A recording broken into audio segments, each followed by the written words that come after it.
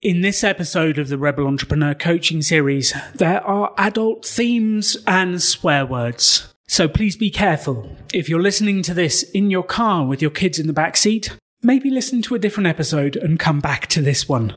Adult content is coming up. Business is 80% mindset. First time I heard that, I thought, rubbish. It's not mindset. Just tell me what to do. All I want to know is what to do. Give me the step-by-steps. Give me the guide. It's nothing to do with mindset. I just need to get on with it. Now, as a 40-year-old, as a 42-year-old, I look back and I realize mindset is so important. Getting yourself in the right state in the morning, being able to take action, making things happen continuously, and dealing with the doubters, the problems, the setbacks, the things that happen, and staying positive in light of it all. Welcome to the final episode of the Rebel Entrepreneur Coaching Series with Jamie, which is all about the mindset. The extraordinary belongs to those that create it. Rebelling against business plans and debt, rebelling against what society expects of us to build cool businesses, make money, have fun, and do good. Let's create something extraordinary together. Welcome to the Rebel Entrepreneur. So this is the final episode of the Rebel Coaching Series with Jamie. Welcome back to the show, Jamie. Hi, Alan. How are you? I've been both looking forward to this and also a bit sad that it's our last episode of this series because, well, they're being released as we record this and we need to record this and edit it to finish like when it comes out. So it's kind of crazy. Time has flown by. Yeah. How do you feel? Yeah, time's fucking flown by. The last one we did could have been the last one. I think like we did a real wrap up of things and not too much is different. Well, actually lots. That's a big lie. Tons is different. Oh, God. I don't know why I fucking said that. It could have been the last one, but it was nice. I just didn't feel like it was a good completion. And I thought like somehow magically in like a couple of weeks, I'd finish everything up. If anyone's just tuning in for the first time, maybe go back and listen to just the last one before this. If this is your like, I'm just going to pick up on Jamie right at the last episode, see what happened. Like last week was on a very special episode of the Rebel Entrepreneur. So a lot of emotional things and probably a lot of emotional things once again, because yeah, it's just lots of stuff. I'm going to stop babbling. Yes. Why don't you talk? You talk, Alan. So let's sort of have the update. Let's step away from the Kickstarter and the project because you found a new job, haven't you?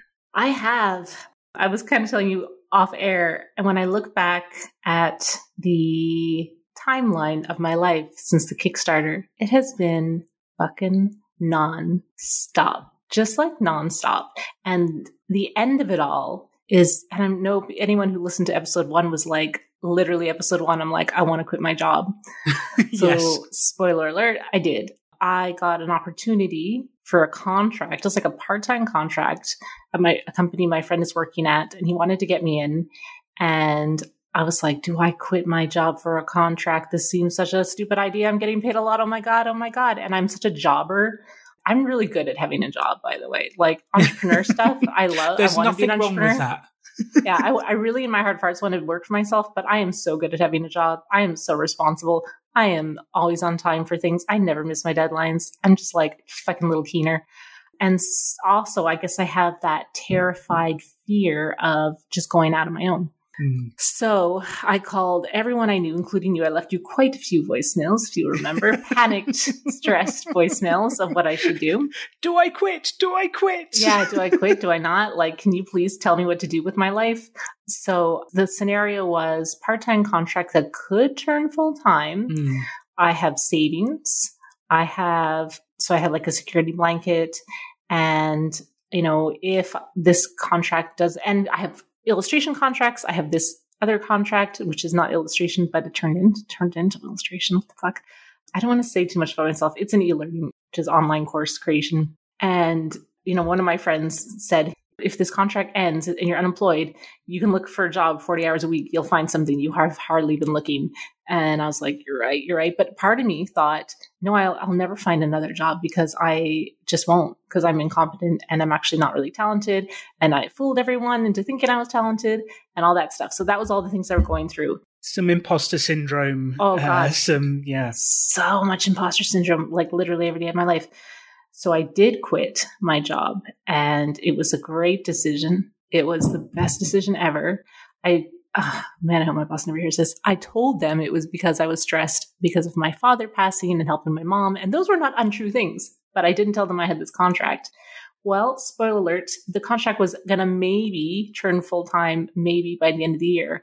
Within a month, I've been hired full-time with higher salary than my last job. Wow. Within a month, higher salary than my last job. My first contract there, is me drawing. I get to draw their client as superheroes. What the fuck, Alan? What the fuck? And they're amazing drawings. I love that. And they love them. They fucking love them. Today in the client call, the client was using my background that I drew as her team's background. I was like, whoa. So they loved it. Well, I think it's really interesting because I don't think we've ever touched on this in the podcast before, but if you run a mini experiment, if you dive into entrepreneurship and have a go in your spare time, you will learn stuff like skills, ideas, ways of saying things. It changes you as a person. It cannot help but change you as a person. And then those skills you develop, if you've still got a job, will directly help there. There is a direct thing. And it's unbelievable. Quite often people come on the Rebel Business School courses and we see a large uplift, not just in self-employment and businesses started, but in employment as well. And just learning the skills of sales, marketing, even it just helps you to talk to the different departments and the managers because you're like, I know what you're going through. I have marketed stuff before. I've done that. And it completely changes the way you do things. And I always say, there's no right or wrong answers in life. And I think sometimes when people feed back to me what they've been up to, they're like, oh, I'm really sorry, Alan, I took a job. I don't care. Are you happy? Are you making money? Are you happy? That's all I care about. And I don't think there's anything wrong. Some employers and bosses are phenomenal and they harbor cultures of confidence, creativity. They look after you.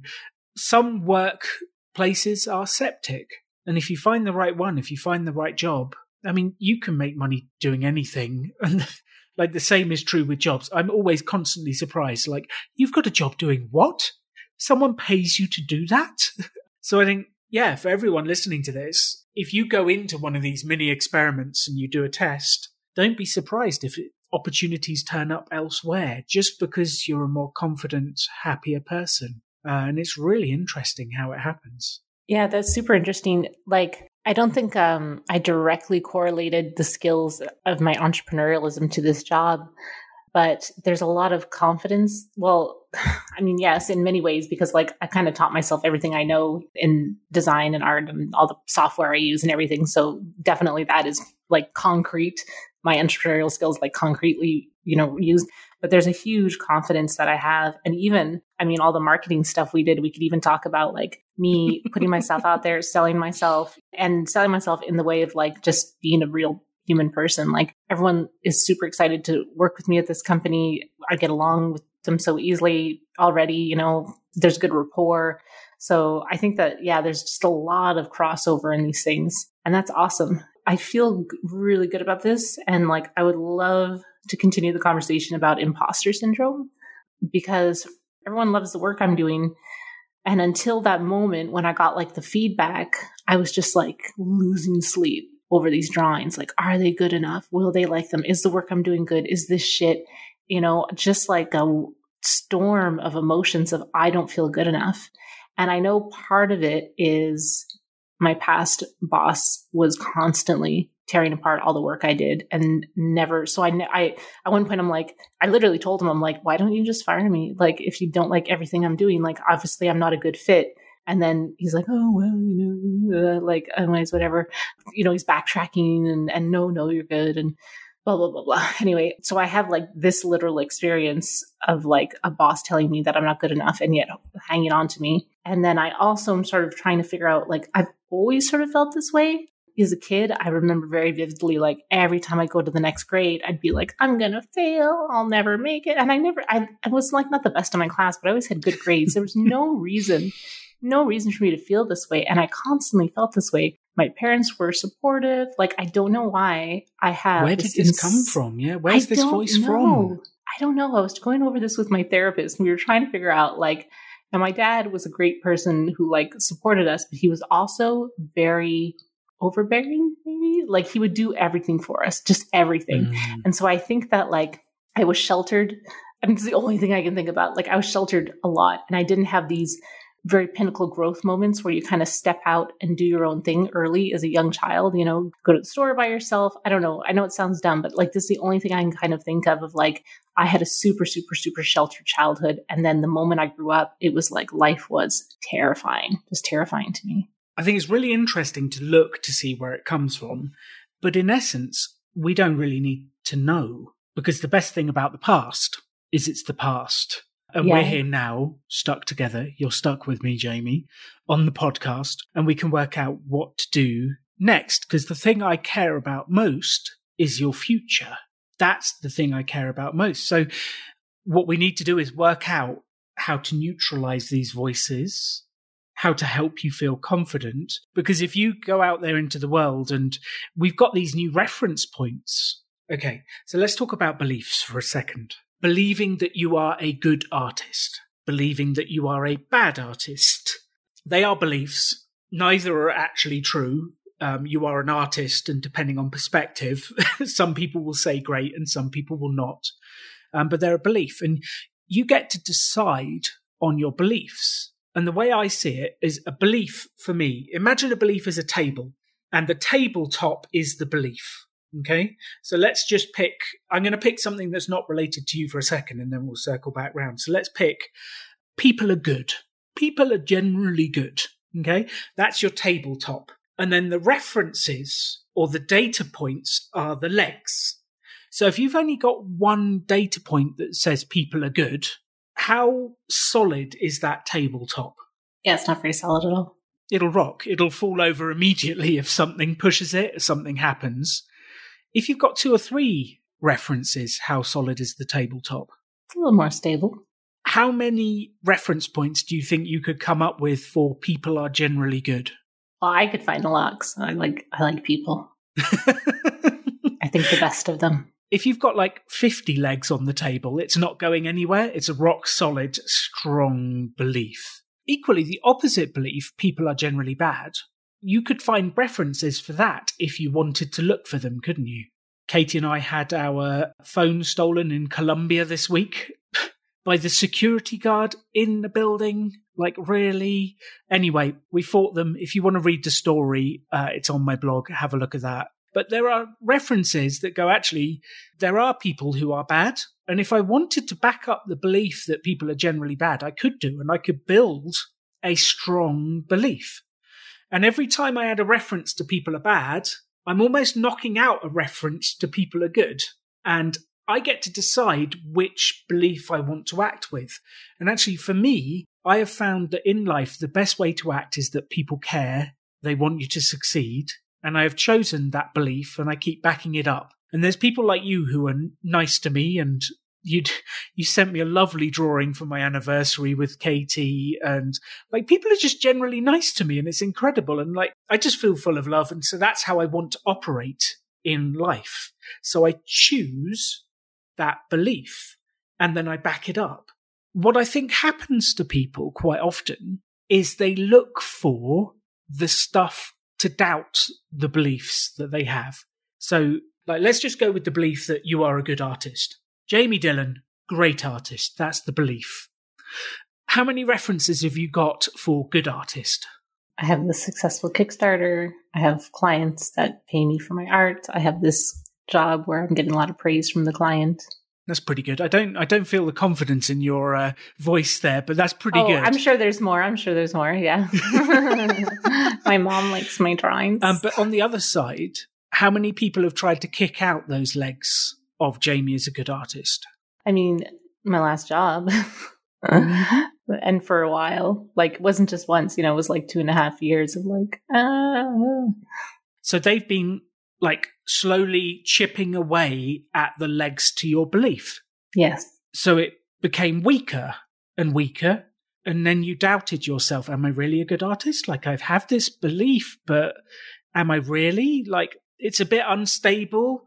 And then you kind of sat there at home and you create a drawing that you're not as happy with. And then all of a sudden, because your table is a bit rocky, because your belief is not there, it kind of wobbles. And then you get these thoughts of, am I really a good artist? Like, it's wobbling. And actually what we need to do is build your table back up, Jamie. We need to build your confidence back up because you are a good artist. I've seen your art. Thank you.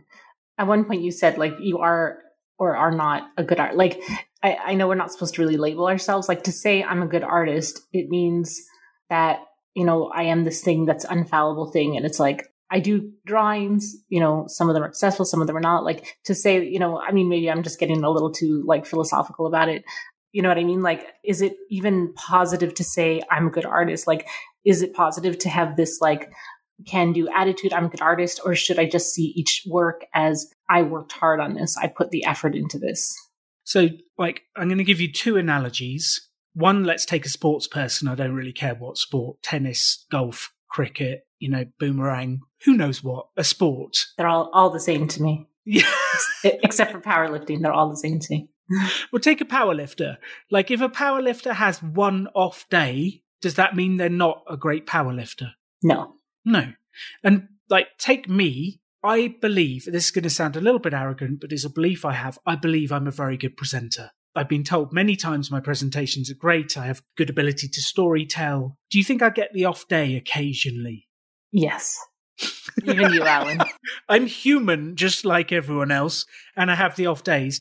But if I have the belief that I'm a great presenter, that doesn't mean I don't continue to learn. It doesn't mean I don't continue to grow, but it just gives me this belief and confidence that when I go out there, like, actually, being a great presenter is a lot about your confidence. Like, if you go out there confident and you throw yourself into it, it's incredible.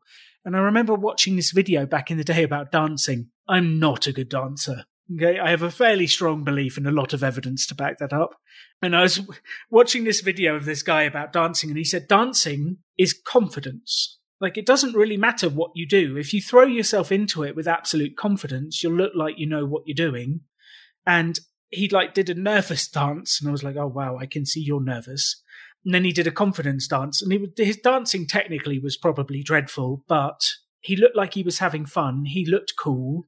And confidence is such an element that I don't think we really explore enough. And the belief that you're a good artist, I don't think it's arrogant. I don't think it's bad. It doesn't mean you won't have the off drawing every now and again where your perspective in the buildings in the background is wrong or whatever. It doesn't mean it won't go wrong every now and again. It just means that you feel confident that you'll have another go. And I feel confident I can have another go and I can put myself out there. So I believe that, and this is a belief about belief, I believe that the beliefs are incredibly useful to keep you going forwards positively. Doubting yourself, like, let's have a look at this a slightly different way.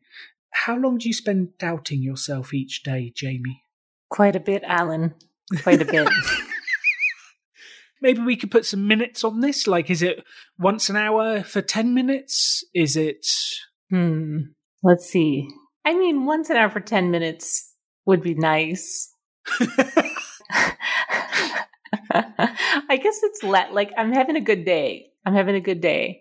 But let's say, like, while I'm working on something, I'm constantly disliking the work I'm doing, unsure if it's like, I'll sometimes finish work. I had a day this week where I finished my work and I looked at all the drawings I did and I'm so lame, but I cried because I'm like, these are so nice. No, it was good crying, but I cried for bad things too. Good crying, yeah. Sorry. No. But like, I know, because I've already told you I do cry for bad drawings. I literally do. Like, I have moments where I'm working and the drawing isn't working out and I cry.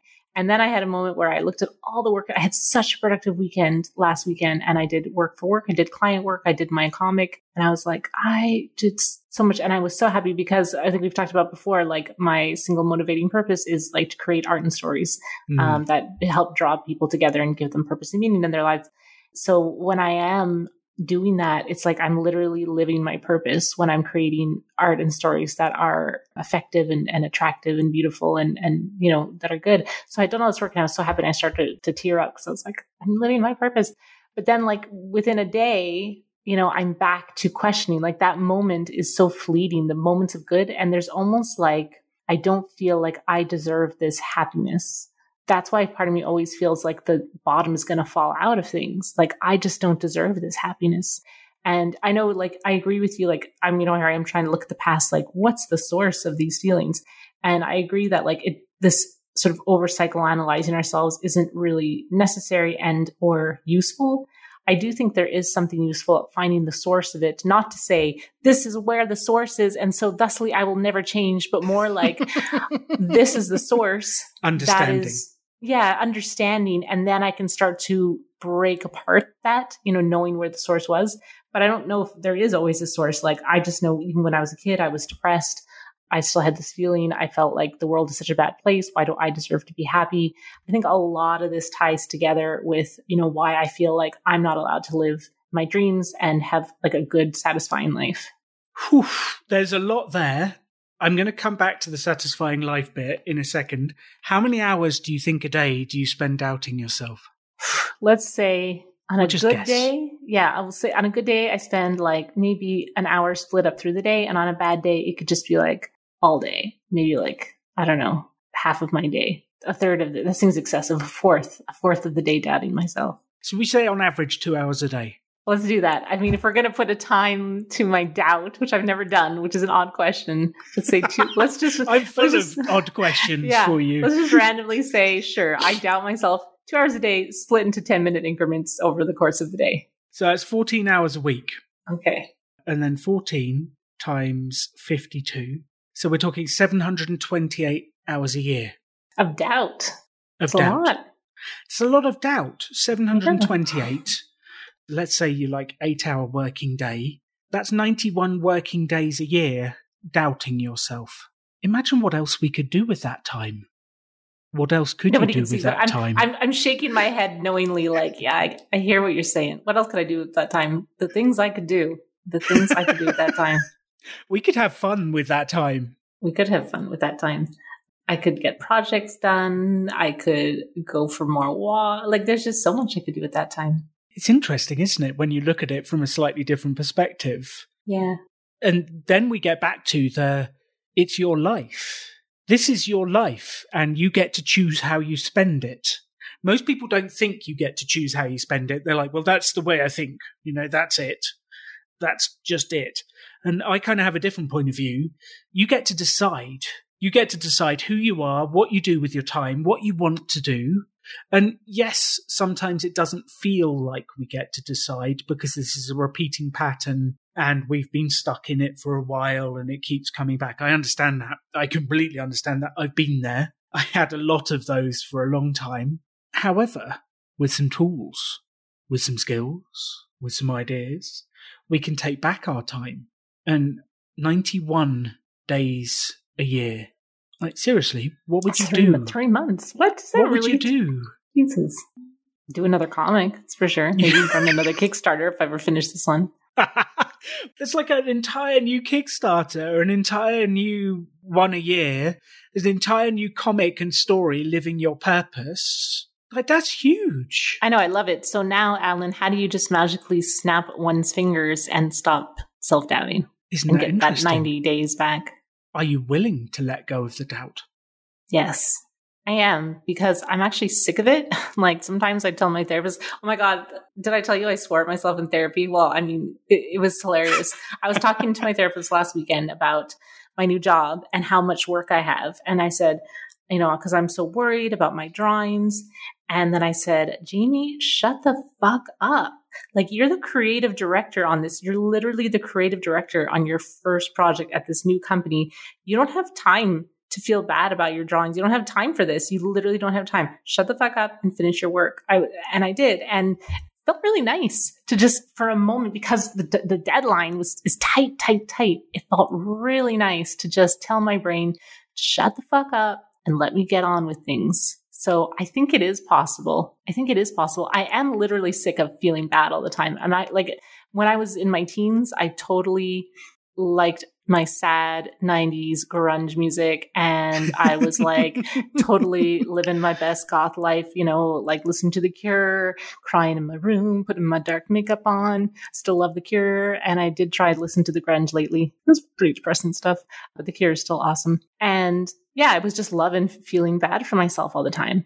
And I know that. And I do not want to feel bad for myself. It actually makes me sick to my stomach, this feeling sorry for myself. I don't want it in my life. I don't want to feel it. I really don't. I really want to move on from these feelings and not have them and move forward into a life where I feel good, where I feel confident, and where I'm creating and producing, because that gives me so much joy. And I fucking turned 40 this year. I mean, I know I'm not old, but like, I'm not young either. Life is short, Let's get on with this. Let's get on with it. Yeah, exactly. Like, I'm sorry to scream. Your levels are like going crazy now. But honestly, like, I don't have time for this shit anymore. I don't have time to sit around feeling sorry for myself. I need to just move forward with my life. I love that. And this is the motivation that we need. So for everyone listening to this, the mental side of the entrepreneurship game is huge. And this is the critical stuff, because we spend so much time doubting ourselves, thinking about what could go wrong, as opposed to actually doing things. And if we actually just did and got on with it, it's incredible what we can produce and where we can get to. Before we let go finally, Jamie, there's something called secondary gain, which I don't know if you know about. But secondary gain is we indulge in behaviors that we don't actually enjoy, but secretly we're getting something out of it. Mm. So when someone is overeating and they feel guilty and they know they should stop, what might they be secretly getting out of the overeating? Well, as an overeater myself, I can answer this one for you. Well, when I overeat from stress, it tastes good, right? It tastes good. And so for that moment when I'm like enjoying the peanut butter straight from the jar, I'm not thinking about my problems. I actually feel better. It's very short-lived. It's as long as the peanut butter's in my mouth. And then once I'm done, I feel terrible because I ate like so many, like every tablespoon of peanut butter is 100 calories. So FYI, if you're eating it from the jar, my God. So then I feel super bad after and super guilty, but there is a temporary release of pain from this physical enjoyment that I'm getting. Yes. And there may be other benefits as well, such as significance. Like, oh, look at me, I'm sad, I have to overeat. And then you feel significant to other people. There's all sorts of things it does for us. And so your doubt is trying to do something positive for you, and you're probably getting something out of it as well. So part of this is figuring out how to fulfill your needs in a different way. Do you get significance out of talking about your doubt? I think so, because in this sort of weird, angsty artist way, feeling sorry for myself. And like I said, like when I used to enjoy that depression, yeah, I definitely got something from it. And like my therapist had even mentioned that I have an addiction to this dopamine high of stress and anxiety, causing myself that, like, I get a short-lived one from positive experiences, but then it goes away. So then I give myself this constant stress of I'm not good enough, not this, not that, constant, because that gives a jolt to my system. And I feel it. Like, I don't like it anymore, but it's giving me more than just nothing, So do you think that you are willing to negotiate with yourself to find a different way to be able to get that benefit and let go of the doubt? Yeah. I mean, if it's possible, I would love to let go of that doubt. Like, I'm trying so hard to find ways to change my brain. And I have obviously, I think anyone could see that I've made a lot of gains because this job, my old job that I was terrified to leave because I didn't think I'd find anything better, I quit on a, not a sure thing with the confidence that I will find something else. So anything's got to be better than this bullshit. So certainly I know that I have improved, that I can improve, that I have been able to change my thinking. I sometimes feel like it's 2 steps forward, 1 step back though. At least it's not 2 steps back, 1 step forward, but I do feel like I'm always kind of going backwards a little bit. And I wish that I didn't have to have so many of those step backs. Yes, I think we all wish we didn't have to have quite as many steps back. It happens to the best of us. I think what we need to do is find a way to satisfy that part of you that needs this in a more positive way. And to give you the extreme example, if you think about gamblers who are really gambling and really going into debt, they know they're messing up their life, but they're on the high of finding that one next win and the next thing, and they get something out of it, but they know it's costing them their family, their future, and everything else. And it's really interesting how these things happen. So if we look at the 6 basic human needs, we look at variety. People want variety. People want connection. I need to connect with other human beings. People actually want security or things to stay the same, which is actually quite often directly opposed to variety. Like, I need things to change, but I want security and things to stay the same. And then you look at the 4th, significance. Does gambling give you significance? Because you can talk about your wins, because you can talk about your losses. It gives you huge significance. Does it give you variety? Yeah. It's different every single time. Does it give you security? No. Well, you know there's going to be a result every time. So in a strange way, it gives you you will get an outcome every single time. Does it give you connection? To other gamblers? Sometimes. And actually, anything becomes addictive when it fulfills at least 3 of those human needs. So if you get variety, if you get certainty, if you get connection, if you get significance, then you can actually get addicted to a behavior. Overeating. Does it give me variety? Yeah, there's all kinds of things you can eat. all the nut butters I could eat, Alan. Almond, cashew, peanut, hazelnut. Does it give me certainty of a feeling? Yeah, definitely. Mm-hmm. Absolute certainty gives me that feeling. Can it give me significance? I don't know. How would you say that? Look at me. I'm overeating because I'm stressed and working hard and I'm important. And yeah. Or like for me, I'm like, I work out so much. So it's okay that I'm overeating today because I'm such a hardworking like power lifter, blah, blah, blah. Significance. So suddenly you're addicted to it. And it's really interesting how we get addicted to these 2 things. These things through these human needs and looking at it like that. And then the final 2 human needs, which I've kind of left off the list because these are some of the positive human needs of growth. Like, people get addicted to growth. Do you get growth out of going to the gym, Jamie? Getting my fucking gains. Yeah. So you've got growth going to the gym and working out. Do you get significance? Yes, definitely. I'm super awesome, strong, hot person. Super significant stuff. And you get certainty? Yeah, because, well, I have my routine all planned out. I know what to expect. I know what numbers I want to hit. There's definitely a certainty there. So you've got yourself addicted to the gym. There's a positive addiction. Yeah. And it's really interesting. And then the final one is contribution. Mm-hmm. Contribution is, I felt like I helped someone. I have a need to help people. I felt like I've given. I felt like I've done at work. People are proud of me. Like, I felt like I've contributed. Yeah, actually, it's funny because I am even meeting with a friend tomorrow to give him a training plan for free just because he's my friend. I want to help. I do give my friends a lot of fitness advice. So there's definitely a contribution side to that as well. That's really funny. And so we've got these 6 human needs and we find different ways to fulfill them. Some of them are positive and some of them are negative. And the problem is quite often what people do is they try and stop something without having something to replace it to give you the same things. So if you just try and stop the self-doubt without having a replacement behavior that fulfills your needs, you're going to go back to the doubt because it's a reliable way to fulfill your needs.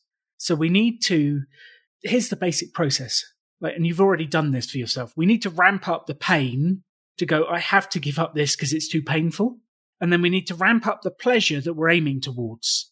Like, think what you could do with 91 days. Think of the fun we could have. Think of the drawings we could create, the projects we could do, the pleasure. And we ramp it up. Yeah.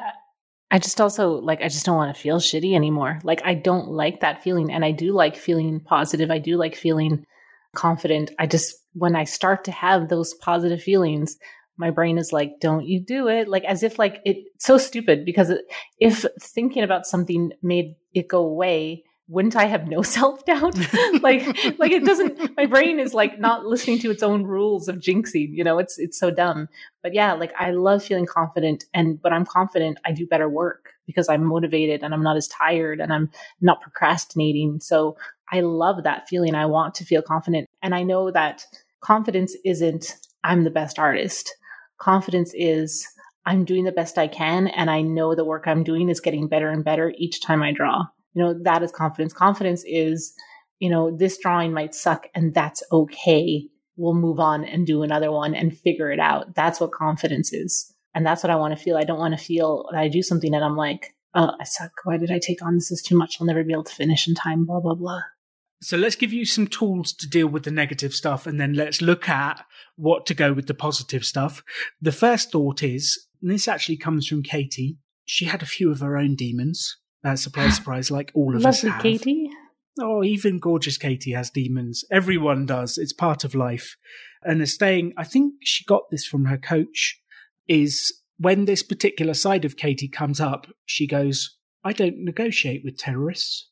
And she will not negotiate with this side of her that's trying to attack, drag down, and fight. And she just I will not negotiate with you. You can't be reasoned with. I've tried reasoning with you for decades. It's not worked. I'm just not going to negotiate. I'm not even going to accept it. And then the second bit this one helped me so much. And you actually used it yourself recently. I was taught this many years ago on a training course, and it was to deal with my own negative thoughts and self-doubts. And it was a mantra that I could repeat if I ever got in trouble. So sometimes you get that voice, I'm not good enough, I can't draw, I can't do this, I'm just not good enough. And the mantra is, shut the fuck up, shut the fuck up, shut the fuck up, shut the fuck up, shut the fuck up. And then once you've shut it up, you go off and do something positive, because you can't leave a void. And this is part of the problem. If you have a void, a space, then that negative voice can creep back in. So you need to shut it up, not deal with it, and then go off and do something positive that will raise your energy, make you move forwards. A replacement strategy to help you get your needs fulfilled that were being fulfilled from the other thing. And if we can do that, if we can stop negotiating with it, because how long have you been negotiating with the self-doubt? Oh my God, as long as I can remember. Does it ever work? Does it ever work? No, I guess not. You mean working with it, living with it, or telling it to go away? No, working with it, negotiating, having a chat with it. No, it doesn't. Yeah, no, it doesn't work. I don't feel good ever. It feels terrible. So let's stop negotiating. Let's silence it, and let's look forward to what you can do differently. So what can we do that will positively fulfill your needs and help you to feel good? Because if we can help you to feel good, we can silence it, we can break the pattern, and we can help to start feeling confident going forwards. And this strange feeling of confidence may or may not flood your body when you're ready for it, that might replace it. And then you can just draw, and you've got all this time to create that you weren't using before. Right now, before our meeting, I was doing some color composition for work. I was planning the colors, doing my creative direction. I was thinking these color comps look terrible. I'm such a bad director. I'm never going to they're taking too long. They're not even that nice. And then I started to spiral. Do I just tell myself to shut the fuck up? I don't know. What's the next step? Well, is spiraling about it ever going to fix it? No, it's not useful. Didn't we talk about that? I had once learned that special phrase, is this useful? No. Is it useful to tell myself I'm not good? No, it's not useful at all, because I already have the job and it has to get done. So it doesn't matter really what I think. I still have to do it, and I have to figure out a way to do it. And it's not useful to think I'm not good. And anyways, they're not even probably that bad. Oh, see, it feels weird to even say that though, Alan. It feels weird to be confident. It feels weird to be confident. And this is something that's really important. Lots of people say to me, like, Alan, it's uncomfortable doing what you're saying. I'm like, of course it is. You've not done it. It's so different. And for a while, Jamie, it's going to feel so different being confident. You're going to go, this doesn't feel right. This feels weird. What am I doing? Why? Like, this doesn't feel like me. I'm not a confident person. But after a while of working on it, and you start to feel a bit more confident, and it happens a few more days out of 7, and then it happens 4 days out of 7, and then confidence feels a bit more natural. It's like a coat. You know, you get a new coat, and you're like, this feels a bit weird to start with. This isn't as well worn as my old coat. This is not right.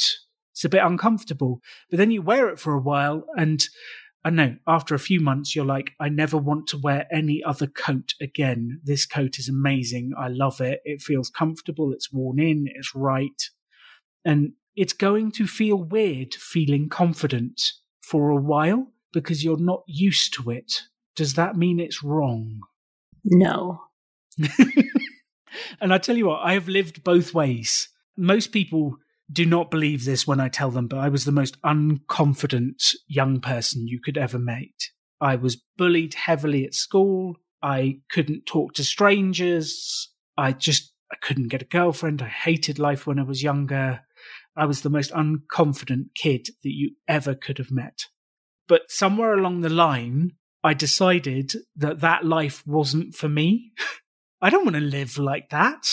I want to live confident. Then I started to try on confidence, and I tested it out. I wore it for a while, put it in my wardrobe. It was like, oh, confidence is a bit weird.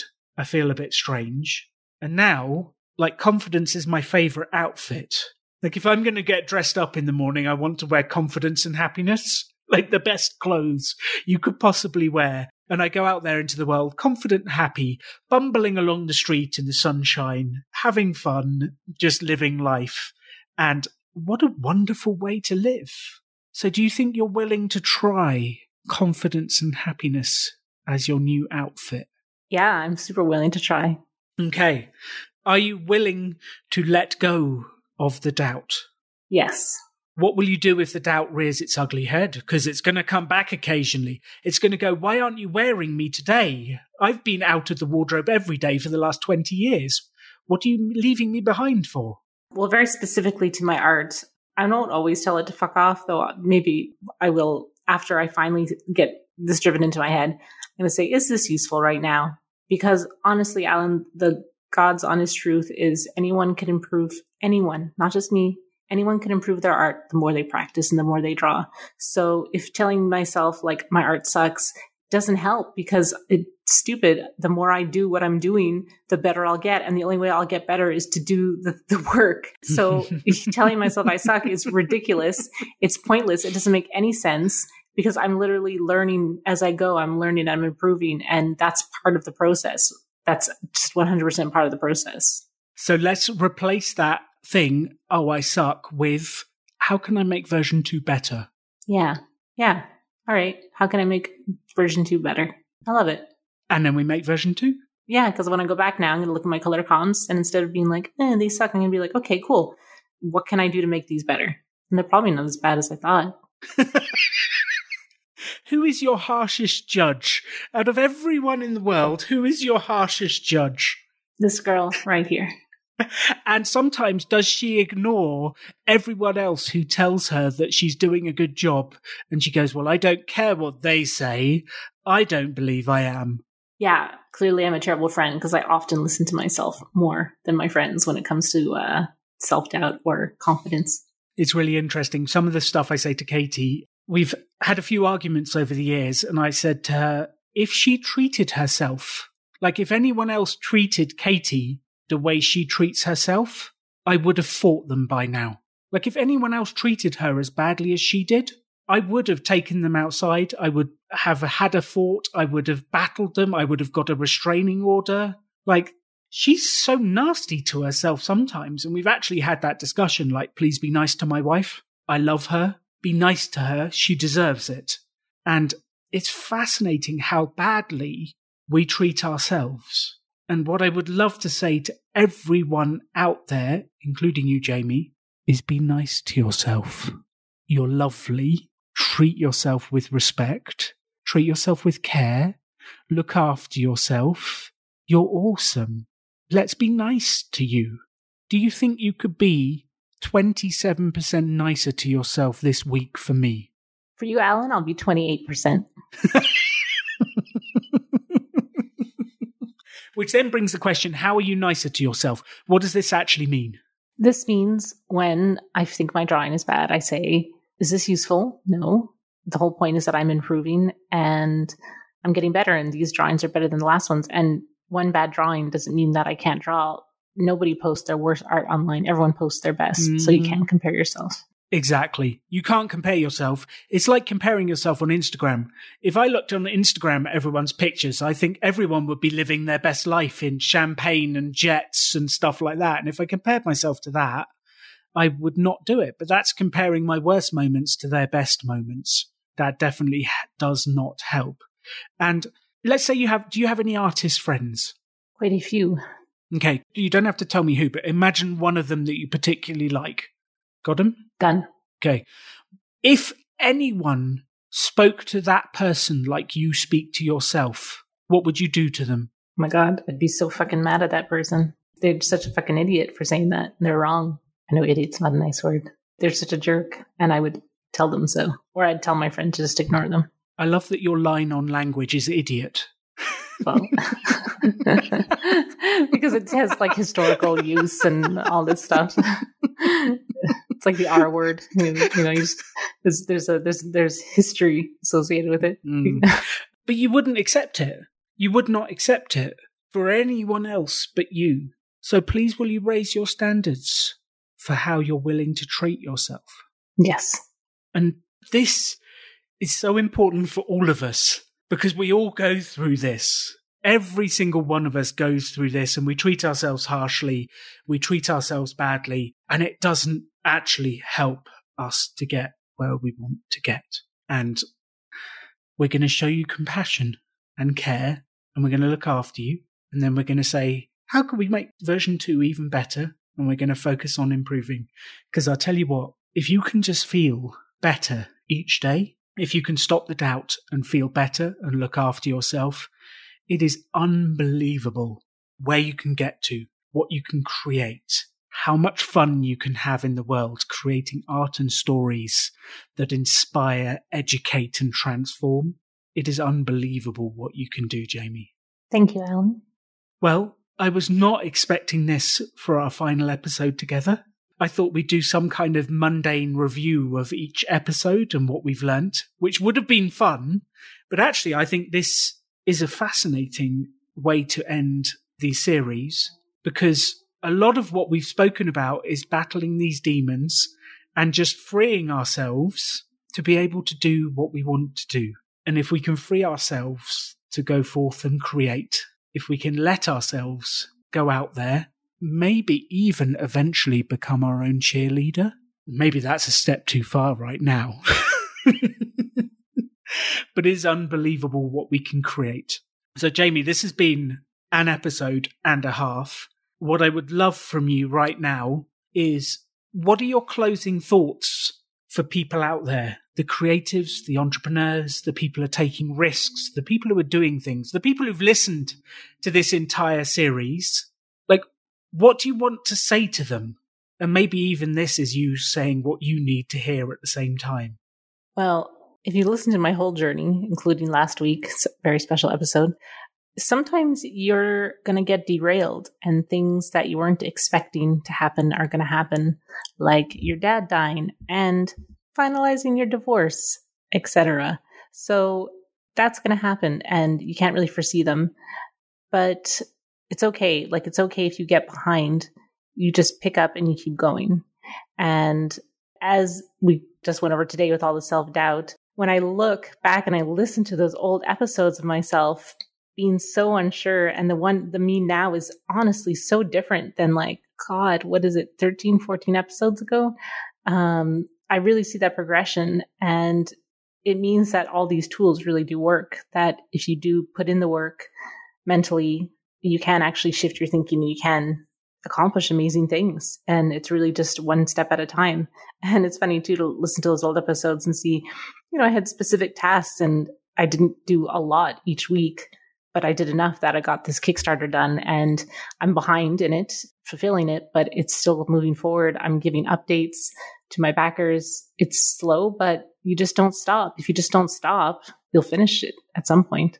I don't know if that was a good, sorry, I don't know if that was a good final thought, but there you have it. Sometimes shit happens in life and you just got to keep moving forward, and it's okay if it's slow.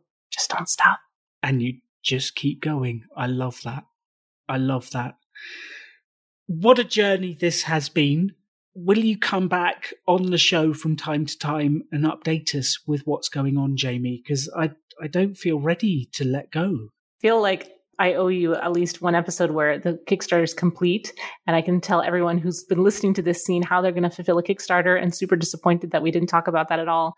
So maybe in 2 months we can be like, everything's shipped. Let me answer all your questions about shipping and printing and all that crazy jazz. So yeah, definitely, I think we should do that. But we'll say this is the end of today's, coaching series, and I'll give you an update down the road. I would love that, Alan. I don't want this to end either. I know. But you are actually back for the next episode, because the next episode we have Christina from season 1, you, and the star of season 3 on an episode together. What? I had a great time recording that episode. It was slightly unfair. So the coaching series, we've got one more episode with all 3 of the people who've been in the coaching series. And then the new guy, his name is Andrew Alinda. He runs a YouTube channel called Cali to the Crowd about calisthenics, getting fit. His first episode is how to monetize your YouTube channel. So if you've got a blog, if you've got a podcast, if you've got a YouTube channel and Instagram, there is an incredible wealth of ideas about how to monetize your channel that we've got coming up. So we will be starting that. Andrew had listened to every one of your episodes that had come out, Jamie, and every one of Christina's. He was almost a bit starstruck meeting you both on that call. And that was a lot of fun. I thought I was going to get a lot more abuse from the 3 of you than I did. Yeah, I regret I should have pushed a little harder. So that's what we've got coming up. What a journey this has been with season 2 of the coaching series. Season 3 starting next week with that first episode. The final closing thought and closing message for everyone listening to this is, if we can spend a little bit less time doubting ourselves, if we can spend a little bit less time feeling bad, if we can spend a little bit more time feeling good, if we can increase our confidence so that we feel a little bit better each day, and we can take that time that we used to spend on the bad stuff and we can invest it in doing cool stuff and improving, and we can use the tools that have been littered through these episodes to help ourselves feel better every day, it is incredible what changes. Because the world is a completely different place when you're confident. But just for a second with me, imagine there are 2 worlds. World number 1 is where all the unconfident people live. They don't like to leave the house. They don't do things. There's no parties. They feel nervous talking to strangers. No one ever meets each other. That's world number 1. World number 2 is where all the confident people live.